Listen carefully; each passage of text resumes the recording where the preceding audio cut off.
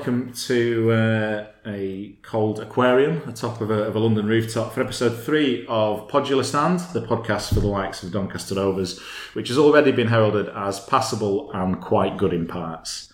On the back of such high praise, we've retained the same cast for a third month running. So joining me are editor of the London Economic, Jack Peat. Evening, Jack. Good evening. And also with us is occasional Six Music pundit James McMahon. I haven't had Six Music in ages. I thought you were on last week. No, I was on 5 Live. More occasional than you. Yeah, hence the occasional as well. No, I was on 5 Live, and then I was on Radio 1 the week before. The Nation. So basically every station, bar the one I bothered to write down. I don't think I've ever been on Radio 4. Oh, there's a goal for you before December's podcast. I am learning the violin. And my name is Glen Wilson, editor of the now 2-time almost award-winning fanzine Popular Stand. And we're just going to recap to start with a couple of things that we talked about in episode 2 of the podcast. A couple of things we had to chat about. We asked you to make your suggestions for, firstly, greatest ever headed Doncaster Rovers goals. Something we had a debate on last time. I think, did we decide that it was ultimately futile, or did we actually pick a winner? I mean, I ended up getting really irritated by the whole conversation. Okay, so I won't dwell on this issue then, if that's all right. But some of the suggestions we had from the Viking Sports Cooperatives forum, Chris Black come back, suggested Stuart Hicks versus Scunthorpe 1993. Ringing any bells? No. Might find here that these are all suggestions. We didn't mention them because we can't remember them. Might be quite a 7-year-old Jack didn't. No, he was 7 in '93. Yeah. We just lost us some listeners there. IDM from the same forum suggested Hugh Dowd. Header from outside the area might strike a chord with some people listening. And Donny Exile in York suggested Lee Turnbull against Huddersfield and Dave Bruno Jones at Rochdale, which said there's a diving header from all of about 6 inches off the ground, which fits my criteria. But the other one that we might remember, suggested by 2 different people on Twitter, Matt Swindle and Wes Grimes, was Dave Morley's header at Stoke in the Conference Playoff final. I do. I mean, I remember that goal. Yeah, and it fits with the hater kind of scenario where it's sort of the scope of the tie as much as the actual headed goal. Yeah. I don't want to do Dave Morley a disservice, but I always felt like Dave Morley's header came off his shoulder somewhat, and if he'd got a proper head on it, it would have just glanced towards the corner flag over near the other end of the Dagenham fans. There's just a lot of him. It's just a gainly man, wasn't he? Yeah. So they were the suggestions we had in for greatest headed goals. The other thing we talked about was coldest grounds or coldest you've been at football. I mean, we had a few suggestions of those again on the VSC forum. Mike Follows suggested for coldest ground Huddersfield's McAlpine / John Smith / whatever it's called this month. It could have been from the days when they didn't have the fourth stand. And were thus more susceptible to. Has that not always been there, but sometimes been empty, or was it not there for them? No, there was a time when it first got built, and obviously, I can't Google it right now, but I'm pretty sure of it. That for at least a season, if not more, there was 3 stands. Well, we can check with Mike. I don't want to drag this out to another edition. We could Google it. We're not in China. Yeah, well. I think for so. I think we should play pub quiz rules and not Google anything while we're on our show. Yeah. The other one Mike suggested was Keys Park, Hensford Town, which I never went to, I confess. But Hensford just sounds cold. Yeah, chilly.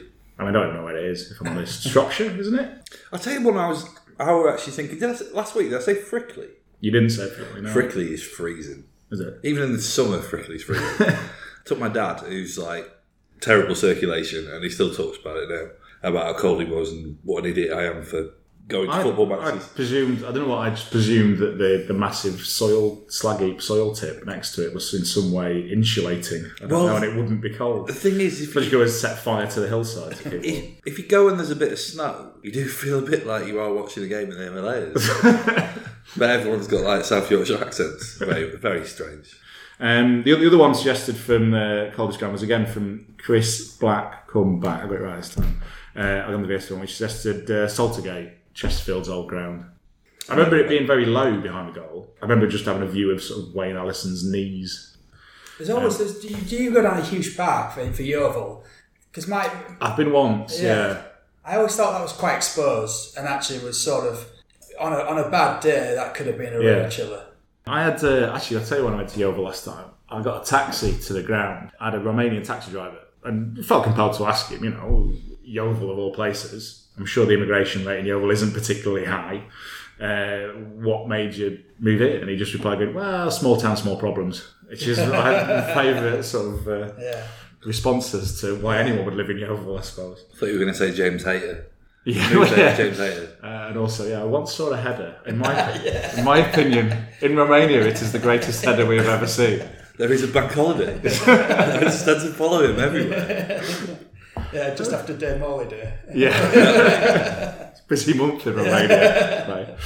On to this issue and things more recent then. And we'll start by looking back at the recent games. I suppose November as a whole, since it was the end of October last time we came to you.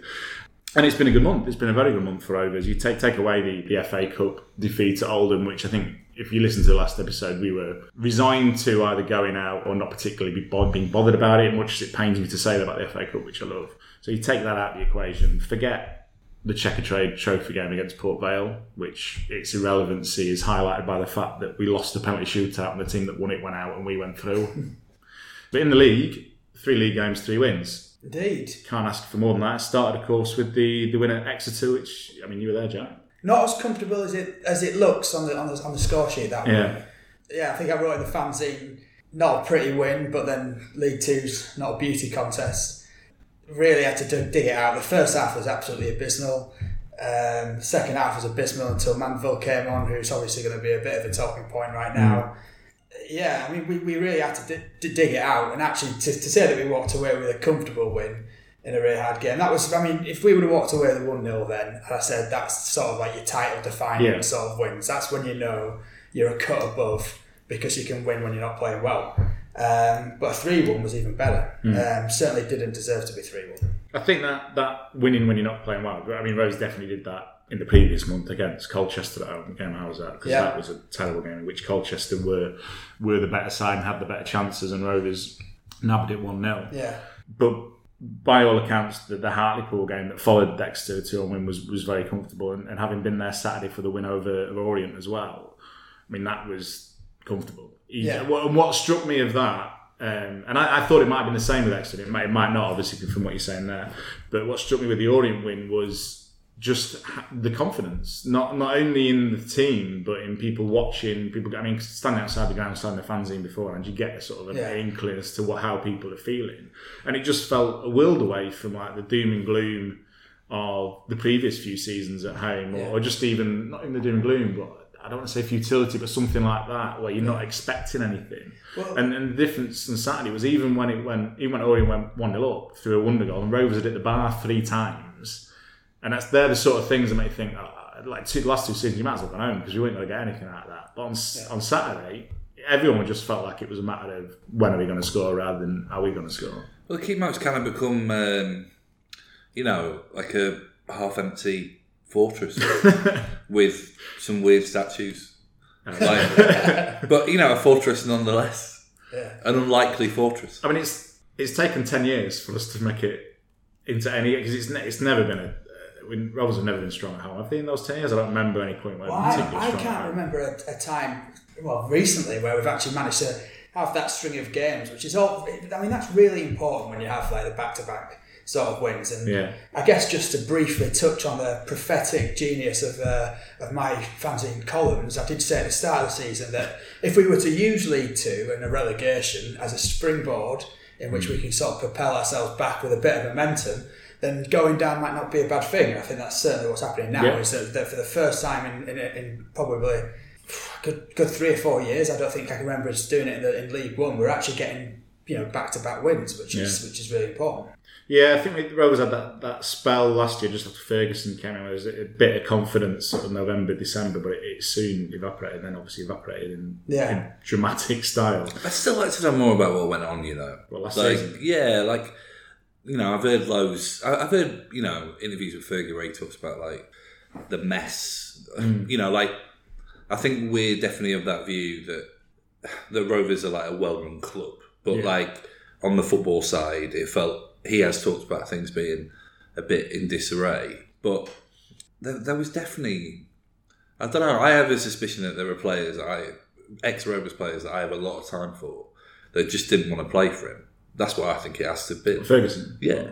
I don't doubt that. But what I'd say is I'd be surprised at that, given how warm, say, James Coppinger has been towards him. Yeah, but you're talking about a god amongst men. No, I know I am. But do you know what I mean? Is that not just warm to him, but in very high praise of Ferguson. And maybe that is Coppinger sort of playing the role of club captain, ambassador, keeping things together, seeing the bigger picture. Yeah. Maybe it is. But, he's played under a lot of different people at Rovers, and obviously, I know you rate Sean O'Driscoll. But the praise that he's given Ferguson this year, I'd be surprised at people who perhaps wouldn't want to play with him if he's so open to it. Yeah.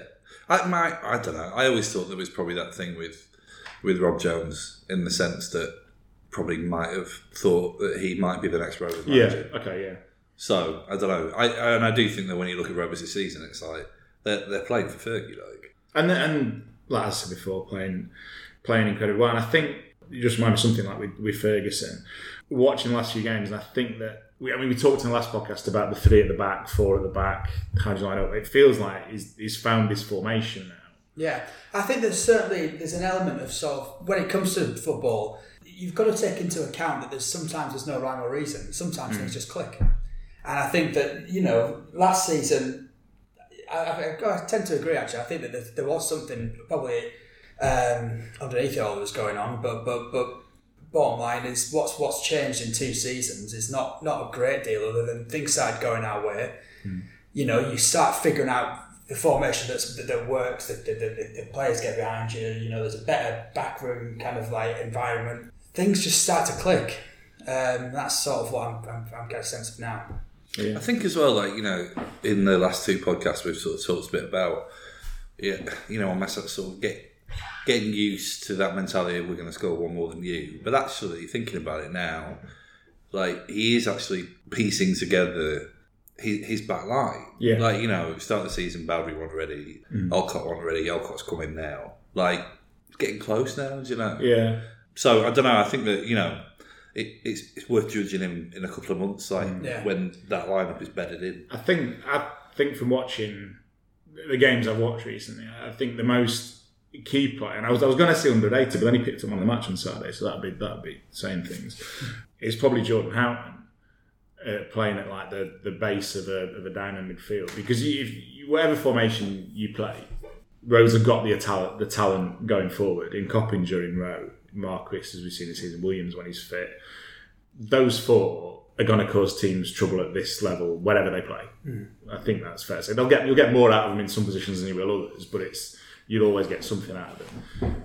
Houghton is key because he's just the way he's holding that midfield. How long have we got him for? Well, it's up soon, isn't it? I can't remember the exact day, but I think Revs need to get him basically until McCulloch's fit. Yeah. Which might be the entire season, because I think he's the only person who else plays that role. And I think, talking to a few guys on Saturday, Rose have got a good case for getting him long term because he's playing so regularly and playing 90 minutes each week. You'd think it'd be in everyone's interests for him to stay. I mean, he's not going to get in the Chelsea first team anytime soon, is he? No, it's just whether it's like, there's a club in League One and that's the next bit of his development, really.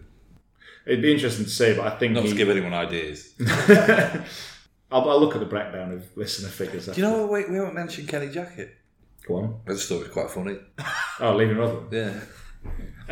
I'll tell you how short his time at Rotherham has been. I didn't even realise he was the Rotherham manager until he left today. Really? No, I didn't. Oh, wow. I don't know what I thought was there, but I didn't realise it was Kenny Jackett. I didn't think he would be there such a short time and then Jackett in.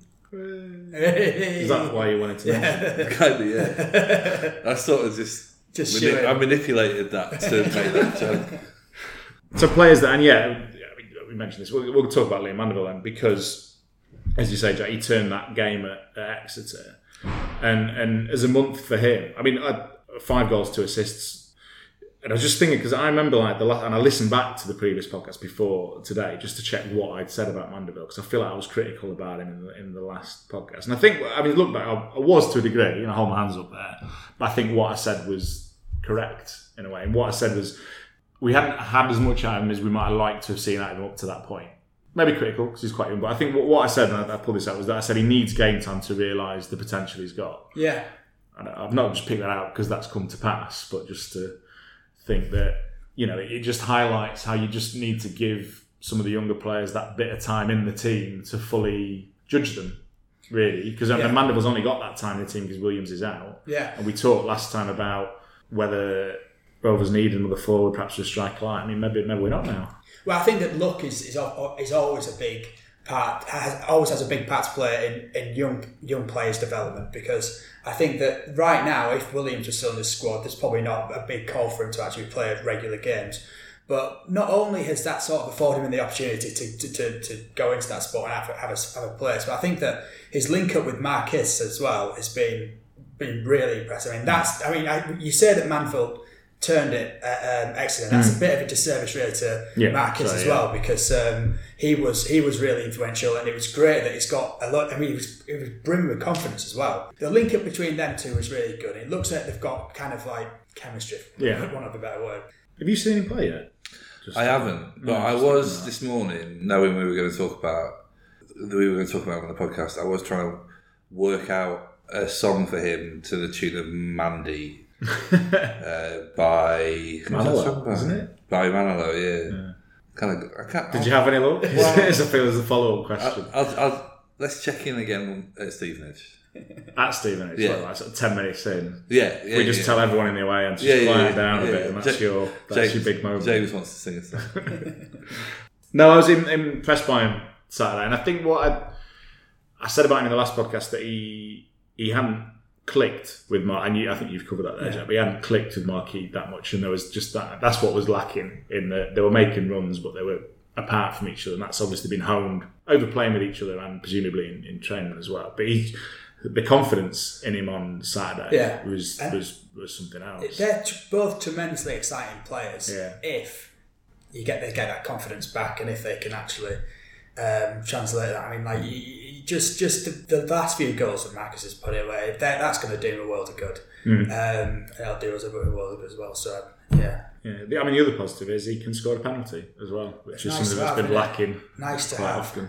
I like the fact he looks a little bit like he looks a bit like he's forgot his kit and he's had to borrow someone else's kit that is a little bit bigger than he is. Yeah, long sleeves and gloves, massive gloves on Saturday. Yeah, looked like he's borrowed 2 baseball mitts off someone. There's definitely a vibe in him of Mum. I can't help but feel that he was wearing long sleeves because the gloves had a string going from one to the other one. It fit into that scene in Kes, wasn't it, where he springs off the goalpost and stuff like that. Turn around while you're attacking a corner and he's hanging off the bar. When they score, because they've got the big screen at Rovers now. So when a goal goes in, they have the mascot doing a bicycle kick. Yeah. But then they bring up whoever scores on the thing. And Mandeville looks about 12. It looks like a school photo. 19, mate. He is, yeah. And I assumed he was older. I don't know how old I thought he was. It was 2021, but 19. And the confidence he's playing with at the moment, it's all looking positive. Pride of Lincoln. Is he from Lincoln? He's from Lincoln, yeah. That's a good job I didn't write in it about how we talked about Doncaster-born players, isn't it? Because I was going to lead into that off him, but I'm not going to now. There is quite a good thread actually on the forum that someone's proposing a song for him, and it's all like, he's one of our own, and someone just replies going, he's from Lincoln. Quite good. On a similar note, though, the England-Scotland game before Exeter, was it back three or back? Yeah, back four from South Yorkshire. Yeah, back from South Yorkshire. That's just Danny Rose. Yeah, and the others. Who are the others? Jagielka, is he one of them? No. Yeah. That's the kind of fact where you kind of need to know 3 of the 4 constituent parts to really. I'm trying to remember who Danny Rose's dad is. Who was Danny Rose's dad? Mark Rankin. It's not his dad, but he's related to him, isn't he? No, it's his dad. Look, I don't care about this. I don't care if the quizmaster is going to accuse me of cheating. I'm going to check. Tell me all the things I'm checking. Huddersfield 4th stand, first one up. Then we need the England's back 4 and our origins, the fathers of all of them. We need a song for Mandeville actually. Right? You can do that. I've got that. Yeah, okay. I will move on. And you can just. It is Mark Rankin. Oh no, he's he also is the cousin of footballer Michael Rankin, whose uncle Mark Rankin also played professional football. So second cousin, does that mean? All right. So it's not his dad. I don't know what relation he is, but there is some shared DNA. Yeah, keep going anyway. Right. I'm going on to Huddersfield now. Okay. So I mean, we've looked at November. Might as well look at December. And what I'd say is a tough month. I mean, the key thing, obviously, Saturday next game, Stevenage away. It's the only game I'm going to say only game in League Two, but I'll caveat it is. I was going to caveat that within League Two's top half, just to cover my bases. Yeah. So Rovers win, they go top. Simple as. Yeah.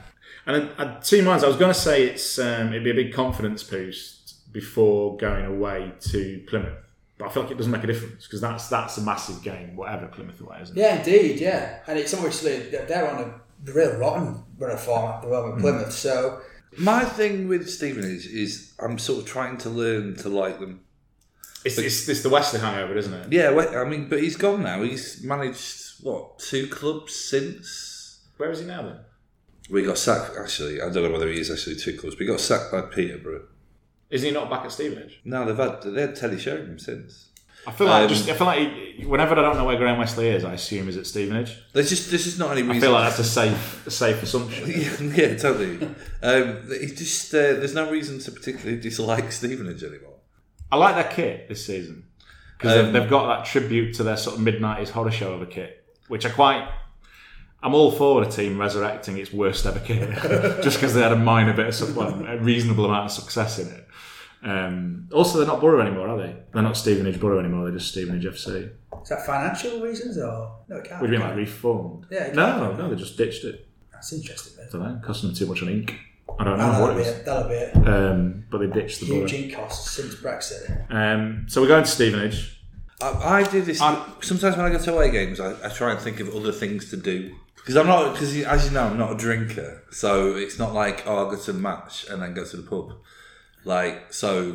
Colchester is pretty good because there's a zoo.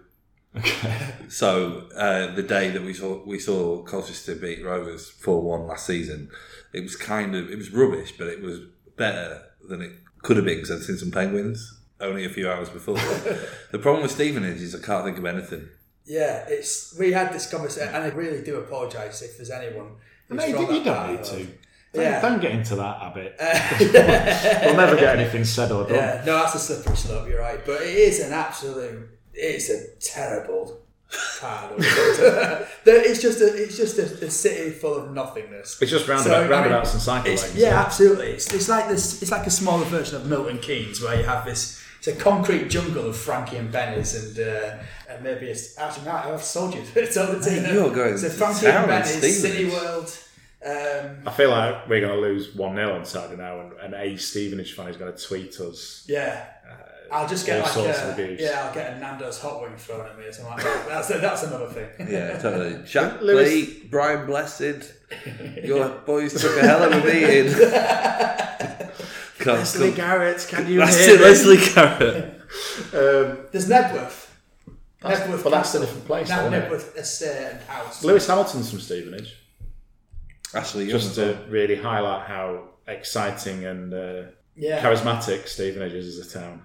Well, I just looked on Wikipedia when I was in the culture bit, it does say it has a small art centre. That's normally where I head to, like culture. What is there? Is there a museum? Does it mean Cineworld by that though? I've got a Cineworld card. I haven't seen Doctor Strange yet. Oh, sorted. I'll see you at half time then. I'll meet you at 5 to 3 after the 1 PM showing's finished. So Plymouth away, a big game. As you said before, they're going in a terrible run of games at the moment. Yeah, funny, isn't it? Really, real ACCA spoilers at the moment. They were for at least a good 9% of the season. You guaranteed wins. I mean, I did mention the last podcast that they were shipping goals, and obviously it's the sort of trap that Donny might fall into where they haven't rectified that part and stopped scoring. So mildly optimistic about our visit at this time, but we will. So. I feel like everything's pointing towards 0-0. Yeah, absolutely. Yeah. And then there's big games at the back end of the month as well. You've got Grimsby at home, which will be as near to a derby as we'll get in this division in terms of atmosphere. And then Notts County and Mansfield away. So yeah, like I said, tough month December. That I think if Rovers come out of December in the top 3, I'd be happy. I think from that run of games. Yeah. Look at it. You always sort of make a call on things overall around January, don't you? You get the Christmas period out of the way. And particularly for us with this tough run of games in December, that's going to be tough. But we couldn't be going into that sort of turbulent period with a better record so far. So that's last January. I did think we were going to make a run for the playoffs. We had that chat, didn't we? At Yeah, Southend? yeah. Talking about how great this was and how we might even stick to playoff place. Yeah. God, they were heavy days, weren't they? yeah. I had a nice day. That day I went to the closed amusement park before the Southend? game. Yeah. I went for a walk along the pier because you have to pay to walk down the pier. I got about. What Isn't it the longest pier in the country? Is it like a mile or something? Oh yeah. Southend. I don't know if it's the longest one. Right. What's the longest? No, I'm not going to do that. We went into. But I went down the pier and it was freezing because it was the 2nd of January. And I think I got like 2/3 of the way down the pier and had that moment of realization, I don't need to do this. Why? What am I doing? Why don't I just go sit somewhere warm? I'm not a lonely businessman whose business has collapsed and contemplating existence. Are you Googling longest pier? Yeah. I'll let you to. No, we went into one of, it was when micro pubs were sort of a thing. And we went. This is only last year. This isn't like I love the 70s. Yeah, but like you had to term micro pubs. It used to be small pub. I don't even know what is a micro pub. Well, it's just like a small pub, isn't it? It's like a micro machine, but in pub form. I mean, what it is, it's sort of like a license for people to set up pubs in the front room, which it turned out to be in Southend, which is just someone's front room with a bar in it. I've never even heard of that. True. But you don't drink now, do you? Rarely. So Southend. No, as a human being, I have to rehydrate. Yeah.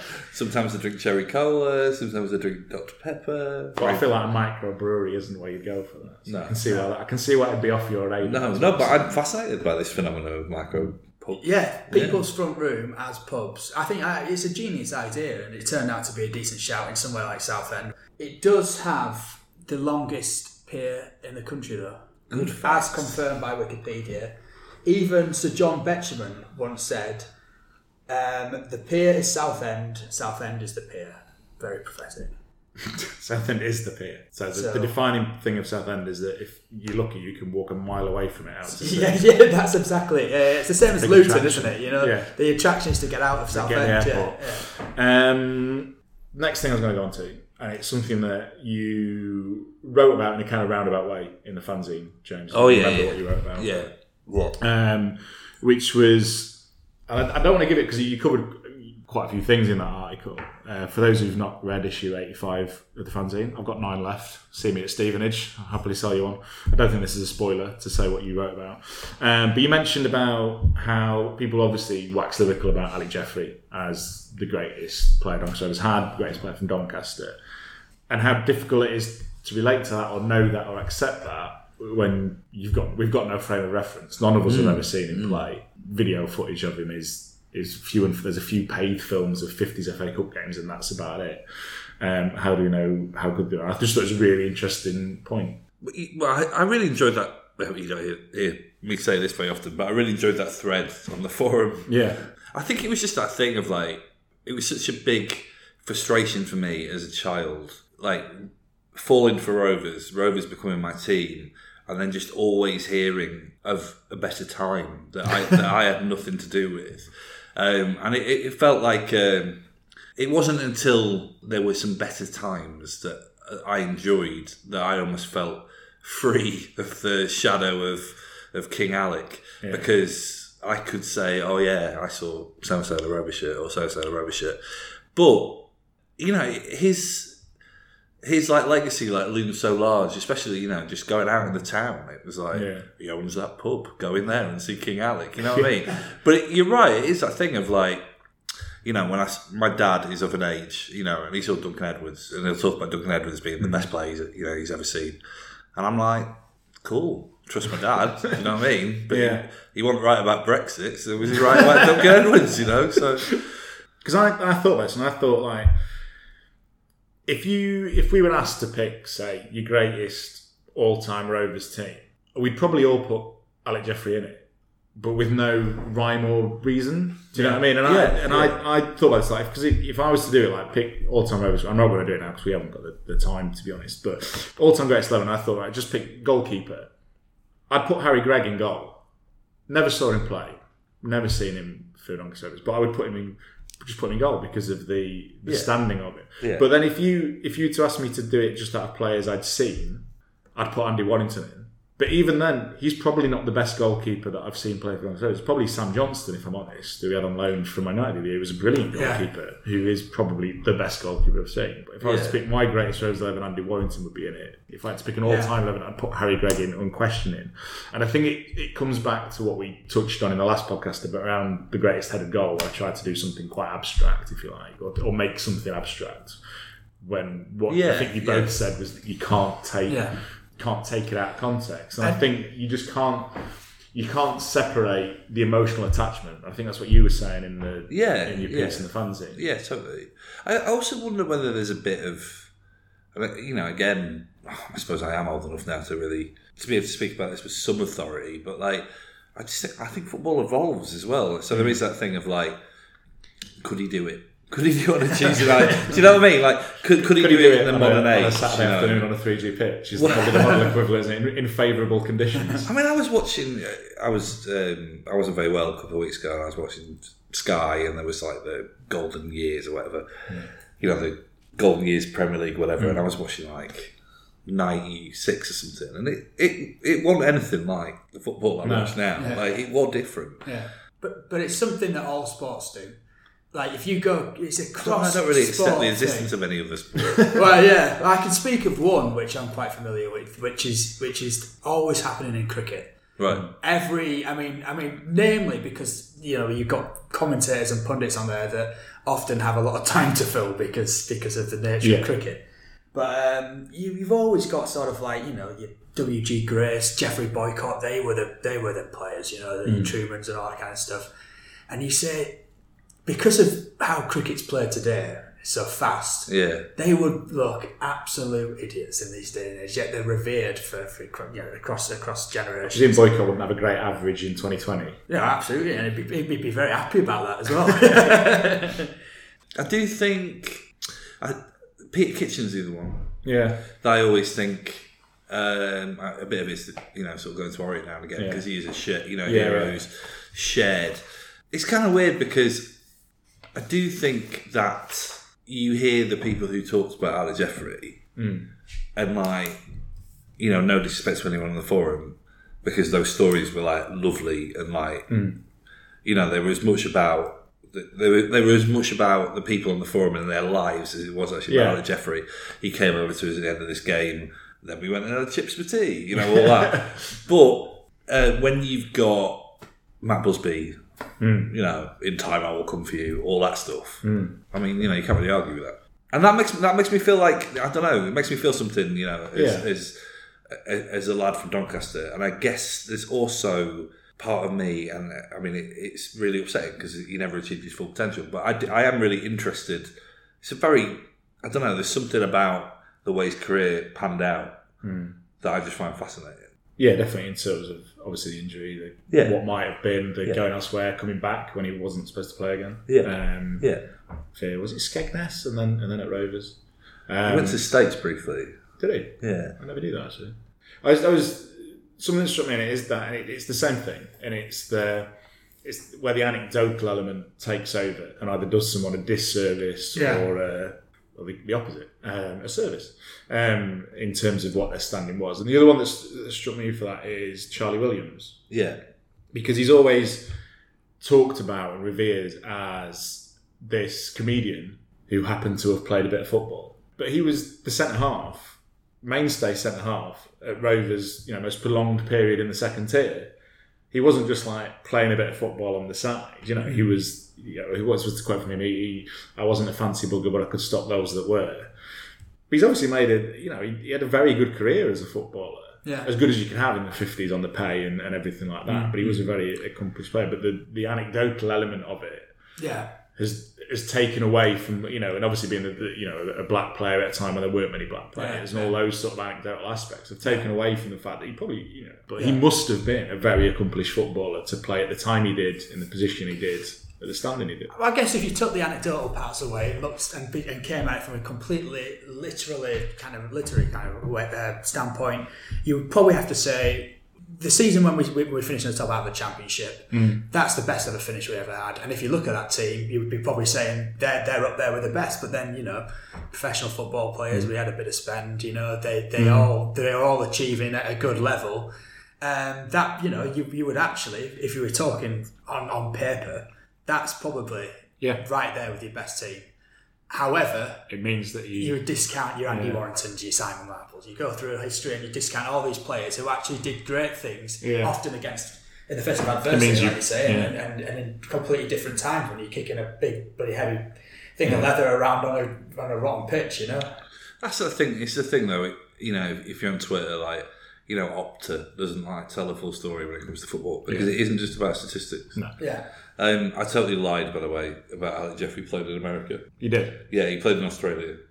Well, you were still somewhere a long way away. Yeah. Played for a team called Sydney FC Prague. They were a former association football club formed in 1957 by predominantly Czech Australians. So I don't know how he fit into that, but there you go. That's about it, I think, for this year. A nice point on which to end it. A nice, reasonable discussion once we've finished slagging off Stevenage and Googling Huddersfield Town's ground. Have you told everyone that the fantasy's been nominated for an award? I mean, I mentioned it 3 times in the intro, but I can always I don't think you did. Mention it again. So for those of you who don't know, Popular Stand, the fanzine, as opposed to the podcast of which this is a spin-off from, has been nominated for the Football Sports Federation Fanzine of the Year, which is a big honour and one that is very well received, and I think is testament to the quality of writing we've had from everyone who's written for the fanzine over the last year, definitely, including the people sat next to me around this microphone now.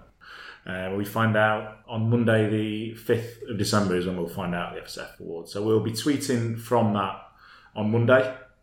If the fanzine wins, will you put on full Rovers kit, shin pads and all, play Chariots of Fire while you write the editorial of the day?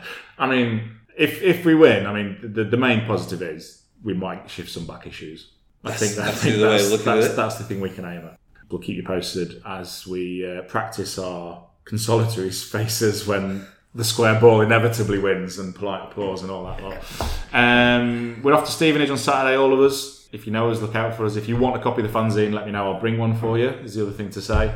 Next issue of the fanzine is out in January, 21st of January, match against Crewe. And the next podcast, hopefully, we'll do one towards the end of December. As ever, if you've got any feedback on this issue, let us know. Tweet us at Viva Rovers, post on any threads that we advertise the fanzine on, and let us know your thoughts, any input you've got, and we'll recap it next issue. But thanks again for listening, and we'll be with you again next time.